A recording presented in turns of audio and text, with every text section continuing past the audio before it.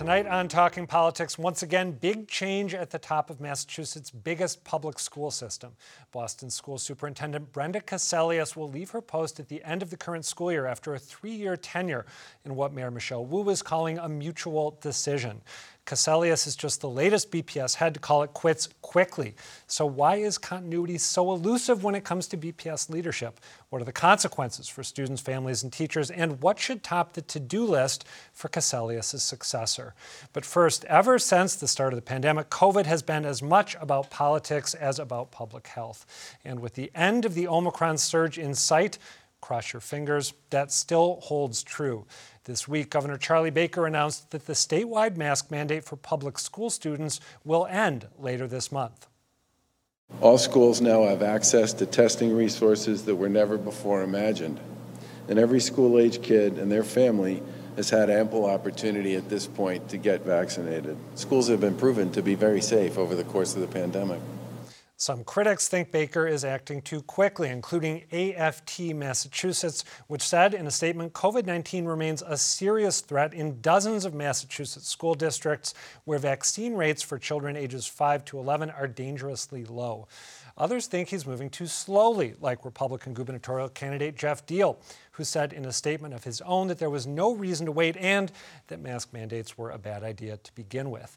Meanwhile, in Boston, Mayor Michelle was keeping her vaccination mandate for city employees in place, while also saying the vaccination mandate for patrons at many private businesses will be lifted if and when specific criteria are met. For the record, Boston's mask mandate is still in place for now, but several other Massachusetts communities are moving to end theirs immediately or in the very near future.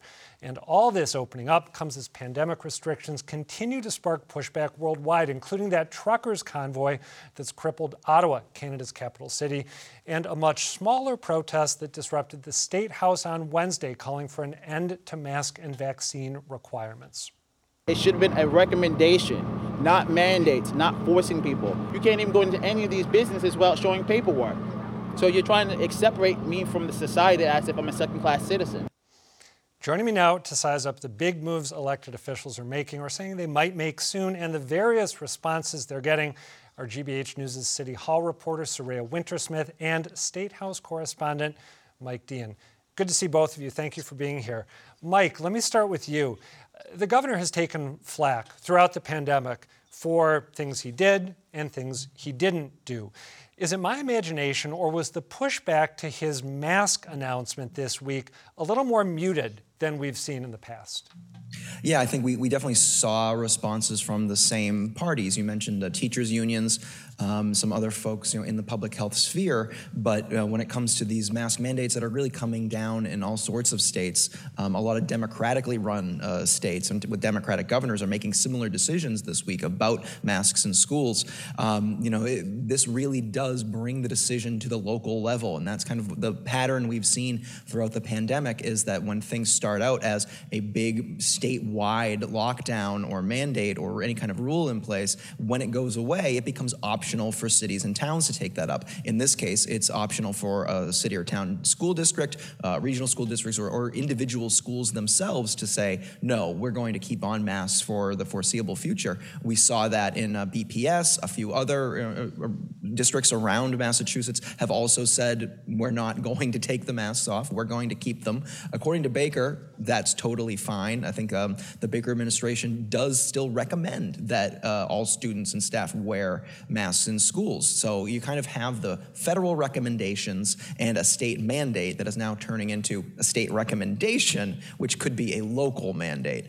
So it really is kind of shrinking the size of these precautions and protocols. And because of that, that's why the outcry wasn't really as loud as you saw for other types of employment-based vaccine mandates or other steps that we've taken throughout the pandemic.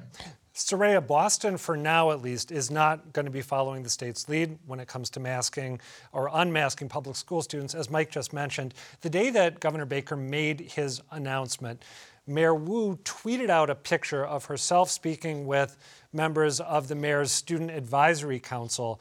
In the image, there's a show of hands, and according to Wu's tweet, she had basically asked the students, do you want masks to remain mandatory as of March 1st? And the vast majority, she said, did. The next day, she announced that the policy was going to continue through March 1st and beyond.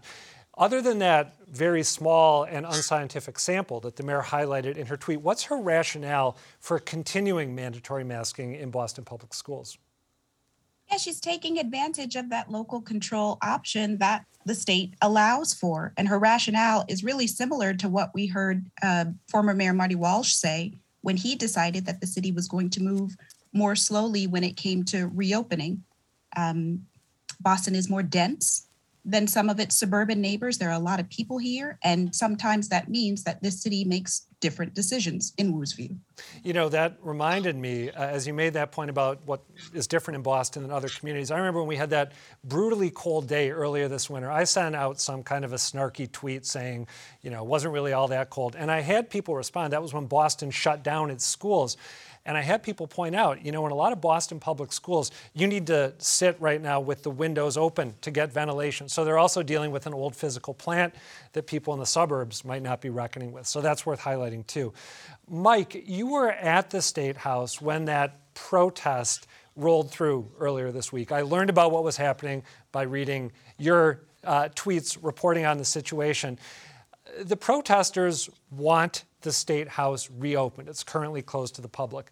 Leaving aside some of their fringier demands, like the banning of vaccines, the outright banning of vaccines, do they have a point when it comes to the State House still being closed at this point in the pandemic? They certainly do, and that's really the only thing that they had in common, those 8 or 9 individuals at the State House the other day. It's been closed now for over 700 days. I want to say it's about 704, 705 days now since the pandemic closed the doors to this building, and we're the only capital really in the United States, or at least in the continental United States, that hasn't reopened yet. Every other government building practically has reopened to the public. The State House is kind of an interesting case. It's a little unique. It's part museum, part office, part Capitol building. There are plenty of tourists, plenty of staff, plenty of lobbyists, plenty of everybody kind of in these halls under normal circumstances. It's taken an awful long time for State House leaders, in this case the Senate President Karen Spilka and the House Speaker Ron Mariano, to come to terms about how to get it reopened.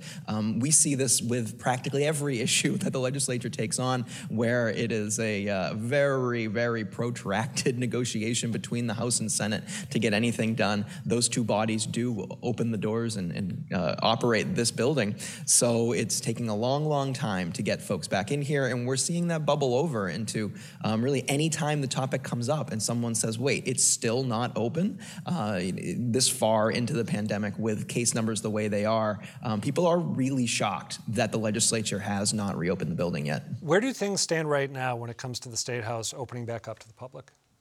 There are different plans right now. The Senate says that they want to have a public session of the Senate pretty soon, meaning that the galleries on either side of the Senate chamber would be open to the public.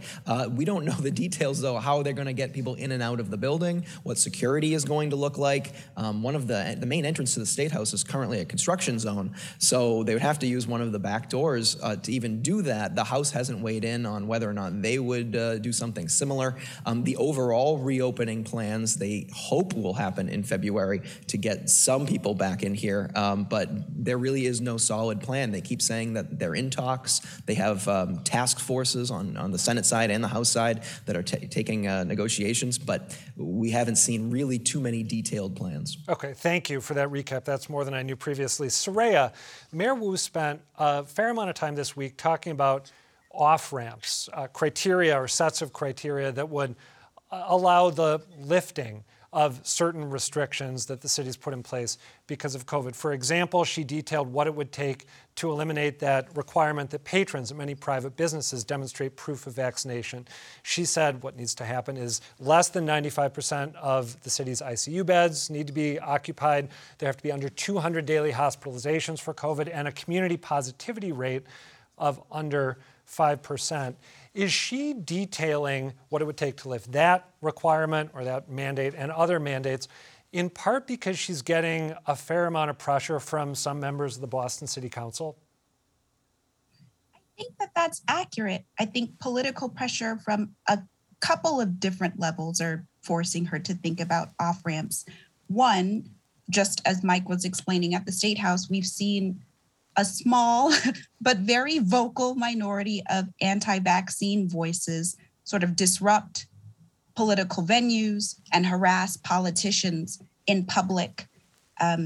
When they did that at the city council, they also said, "We're your constituents" to some of the councilors. And if you're a politician that means to stay in good standing, you have to respond. I think that's why we saw lots of headlines about councilors Frank Baker and Aaron Murphy wanting to have a hearing about details of Boston's state of emergency and what it will take to get us out of that.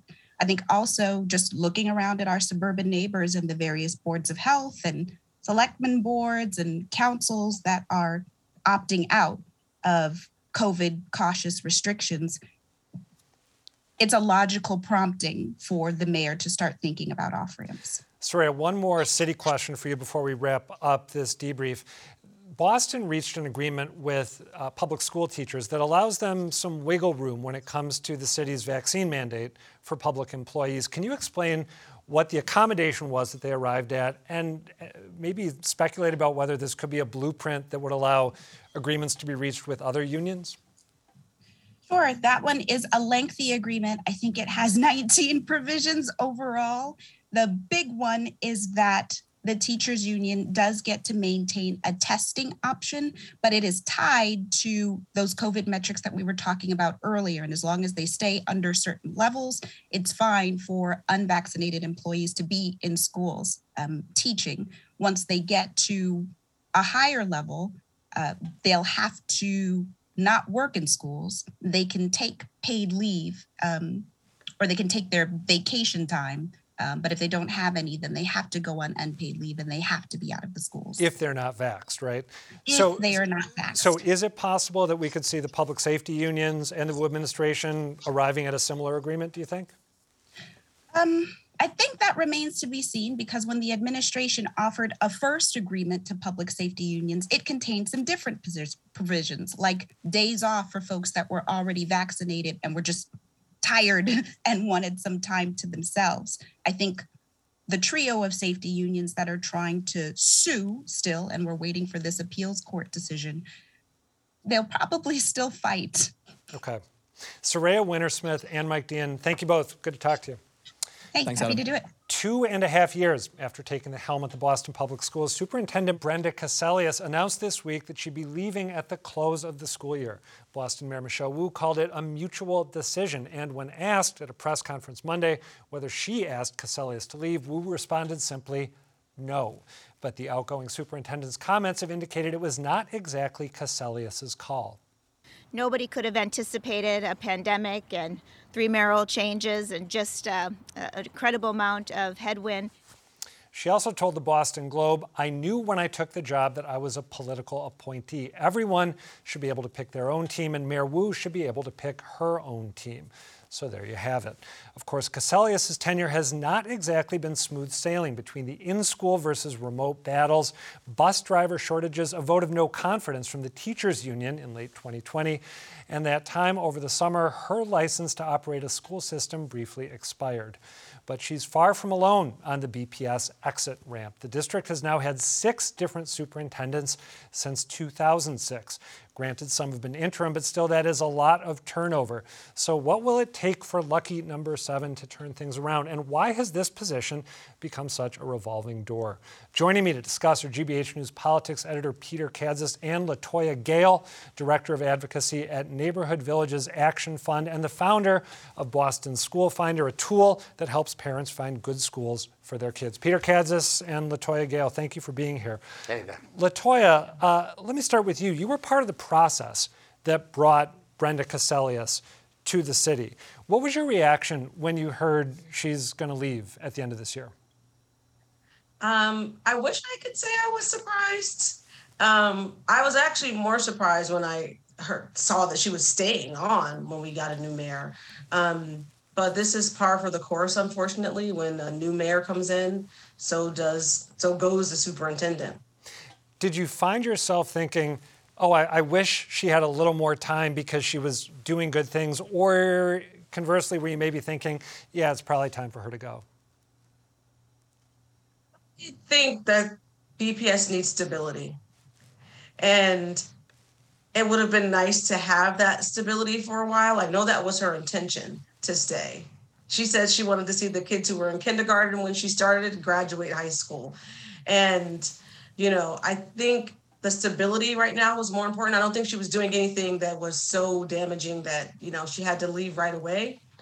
I think the biggest problem with the position of superintendent in Boston, unfortunately, is that it seems to not have any autonomy. It seems to have a lot of mayoral control. Yeah.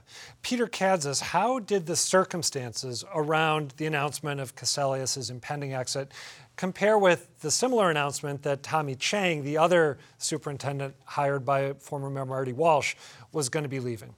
Well, Walsh made a bad pick with Chang, although technically it was the school committee. But Walsh made a bad pick. Bad blood built up, and no one was surprised when he went. Michelle Wu, it's the beginning of her term. I never thought she was a big fan of Cassellius, but neither did I think she was a critic. No one's getting to the heart of what's really going on here. And that's that the Boston public school system is dancing on the edge of being brought into receivership. I find it interesting that a very top state education official met with Mayor Wu, and a week later, Cassellius and the city of Boston have a mutual parting of the ways. Wu very smoothly has allowed Cassellius to save face and, as Latyoa mentioned, to bring a degree of stability into the situation by staying to the end of the year. This also means that Wu has an excellent chance, will most likely control who the next superintendent is before we get some sort of elected school committee. Latyoa, Michelle Wu announced in that press conference where she appeared with Superintendent Cassellius, she described some of the traits that she wants the next superintendent of schools to have. Let's take a look at some of what she had to say. We need someone who can truly hit the ground running immediately, step in right away, knowing our district well, knowing our communities well, to be able to execute, and who shares that vision of our schools and our school communities as part of the city's citywide mission. It sounds like she's saying the next superintendent needs to come from inside BPS, unlike Brenda Cassellius and unlike Tommy Chang. If I'm interpreting her remarks correctly, do you think that that's the right way to go? I can't say that that is the right way to go. Understanding, I think it should be someone who can hit the ground running, maybe someone who is familiar with BPS, familiar with the community, but I can't say that that must be someone from the inside. Even just thinking off the top of my head, no offense to anyone, I don't know of any leaders who are inside right now who even want the position of superintendent. It might be a couple of people. It's, unfortunately, because of so much turnover, it's kind of like hot potato. Like, do you really want this position? You might intend to be there for a long time and want to come in and do good things, but if history repeats itself, you're not really going to have the chance to do that. And the people who are on the inside have that baggage and that institutional memory of that. Peter Cassellius, what's your take on the insider-outsider distinction, and what would be better for the system? I think someone from the inside would be better. I've spent the last couple of days talking to people from City Hall, the bowling building, which is where the Boston School Department's housed, and also state regulators. And I've come up with a list of 4 names who could do the job, although, as Latyoa said, whether they want the job, but I'll share just one, because I think she could be, and this, by the way, is not a prediction, it's just an informed guess. And that would be Rachel Skerritt, the head of school at Boston Latin School. She served as the chief of staff for Carol Johnson. I had to check my notes there. She was chief of staff for Superintendent Carol Johnson. She heads Boston Latin School. She's a woman of color. She's super bright. I would say that someone like her might be enticed to take the job. Okay, well, keep that name in mind. Latyoa, you have had a range of experiences with Boston Public Schools. You've had kids learn in the BPS system. You've had kids leave the BPS system because it didn't work out for them. And as I mentioned, you've tried to help make the system more navigable for parents. To your mind, what are the top 1 or 2 or 3 priorities that the next superintendent, whoever she or he is, wherever she or he comes from, should have when they take over? I think they should listen to community. They should actually listen to parents. A lot of times when you see things happening at BPS, they say there's going to be this community input process, and you'll see some task force that's loaded down with external stakeholders and people from philanthropy and wherever else, right? So I think they should have a real sense of community and that community input. I think they should be someone who's innovative. Someone who realizes, I was driving around the city this weekend and I was like, wow, a lot of office buildings are empty. We talk about like the medical sciences coming here. How are we preparing our BPS students for the jobs of the future? Someone who is innovative, who's not stuck in their old ways, I think is important. And someone who knows what they're doing. I know that sounds just really vague, really vague. But I swear, sometimes it seems like you put people there and they're like, whoa, I just didn't expect this. Someone who can take the heat. You're in a high profile role. You're not going to make everyone happy all the time. And someone who can like take a licking and keep on ticking. And I think those 3 things are going to be important to at least get started. Peter Kadzis, you also have a range of experiences with BPS. You've covered the system as a journalist for a long time. Your kids went through BPS. You are a proud Boston Latin School grad yourself. What do you think should top the to-do list for Cassellius' replacement? Well, the ability to listen and share competence, as Latyoa said. But no one's coming, in the larger public discussion, no one's grappling with the biggest issue the Boston Public Schools face, and that's overcapacity. Over the last 10 or so years, the Boston Public Schools have lost 10,000 students. We employ as many teachers, if not more. We have the same number of buildings. The press conference that the mayor and the superintendent and the chairman of the school committee held in front of Brighton High illustrates this point. Brighton High was built to educate about 1,500 to 1,200 students. There's less than 400 students enrolled in that place right now. Multiply that across the city. Back when Menino was mayor, just as they were getting ready to close, I believe it was 9 schools, a top official in the school committee told me on background that the excess capacity costs Boston taxpayers $30 to $40 million a year. And that was way back then, so it's, I assume, a chunk more.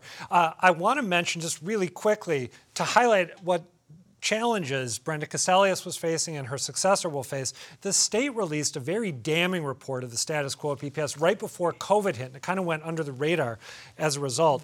Findings included access to high-quality teaching is not assured. Improvement in academics outcome is largely stalled. Many schools have major deficiencies in the quality of their facilities, and across the district, significant racial and economic disparities persist. So good luck to whoever wants to take that on. Briefly, we only have about a minute and a half here. I'd love to get each of you, starting with you, Peter, and then Latyoa, to tell me, is there anything that Mayor Wu can do or choose not to do to set the next superintendent up for success? So Peter, first you briefly, then Latyoa. The most important thing Mayor Wu can do is acknowledge the issue of overcapacity. Bring it out into the public. Educate people. Okay, Latyoa, you get the last word here. I think the most important thing Mayor Wu could do is hire someone who's competent and let them do their job and not be so heavy-handed from City Hall. And would you extend that? I think, if I remember right, when we talked earlier this week, you talked about the selection process, I believe. She seems very big on collaborative decision-making. Let's do this from the ground up. She made a big announcement this week about how the budget process was going to be done that way. Should she do a selection process that is different than what we've seen previous mayors do? Absolutely. I think it should be public knowledge who's applying for this job, what that process looks, how are we narrowing down our final candidates, so people can begin to maybe have a little bit more trust in BPS, which is one of the reasons that the system is bleeding students. You know, and that's, I'm glad you brought up the question of disclosing the finalists, because the argument against that is always, oh, well, people might be reluctant to weigh in, throw their hat in the ring if they think that their name's going to be out there. People are going to know wherever they are that they're looking for work. But there is, as you mentioned, this trust deficit that is created as a result. Latyoa Gale, Peter Kadzis, thank you both for talking all this through. Take care. Thank you. Before we go, I'd like to share some feedback we got during our show, rather after our show last week, during which we discussed Attorney General Maura Healey pitching herself as a more moderate Democratic candidate for governor and what it means to be progressive in 2022. Heather wrote, in part, what could have been a meaningful and educational conversation for viewers went off the rails. In short, the conversation addressed only the label of progressive, but did not once define what progressive is and means in Massachusetts politics today. The conversation concluded with whether the label of progressive served Democrats. This was not the question the program set out to answer. First off, Heather, thank you for writing. For the record, we wanted to answer a few different questions in that segment. We also noted that some think Healey's too comfortable with the criminal justice status quo, cited Mayor Michelle Wu, Congresswoman Ayanna Pressley, and Senator Ed Markey as people who embody progressive ideals right now, and noted that Markey was criticized by some progressives who thought he was too supportive of Israel in relation to the Palestinians. That said, if Heather was frustrated, other viewers may have been as well. So if you are a self-defined progressive, we'd like to hear from you about what specifically that means. Please take a minute and let us know how you define progressive right now.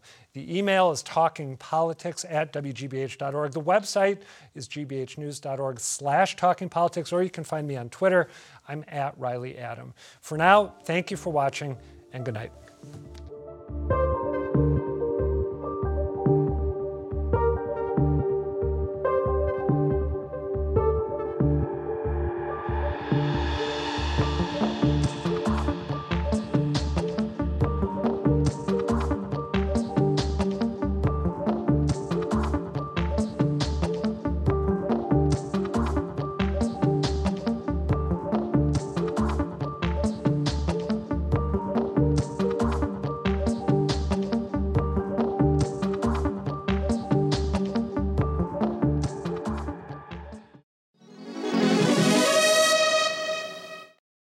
New dawn. New vibe. New duo. I'm looking forward to that, yeah. Join me, Paris Alston. And me, Jeremy Siegel. For GBH's Morning Edition, with the local news and fresh insights you need. To start your morning and inspire your day. You gotta live life on the edge a little bit. We're here weekdays from 5 to 10 on 89.7 and gbhnews.org. All right. We got it. Let's go. It's a new dawn. See you in the morning.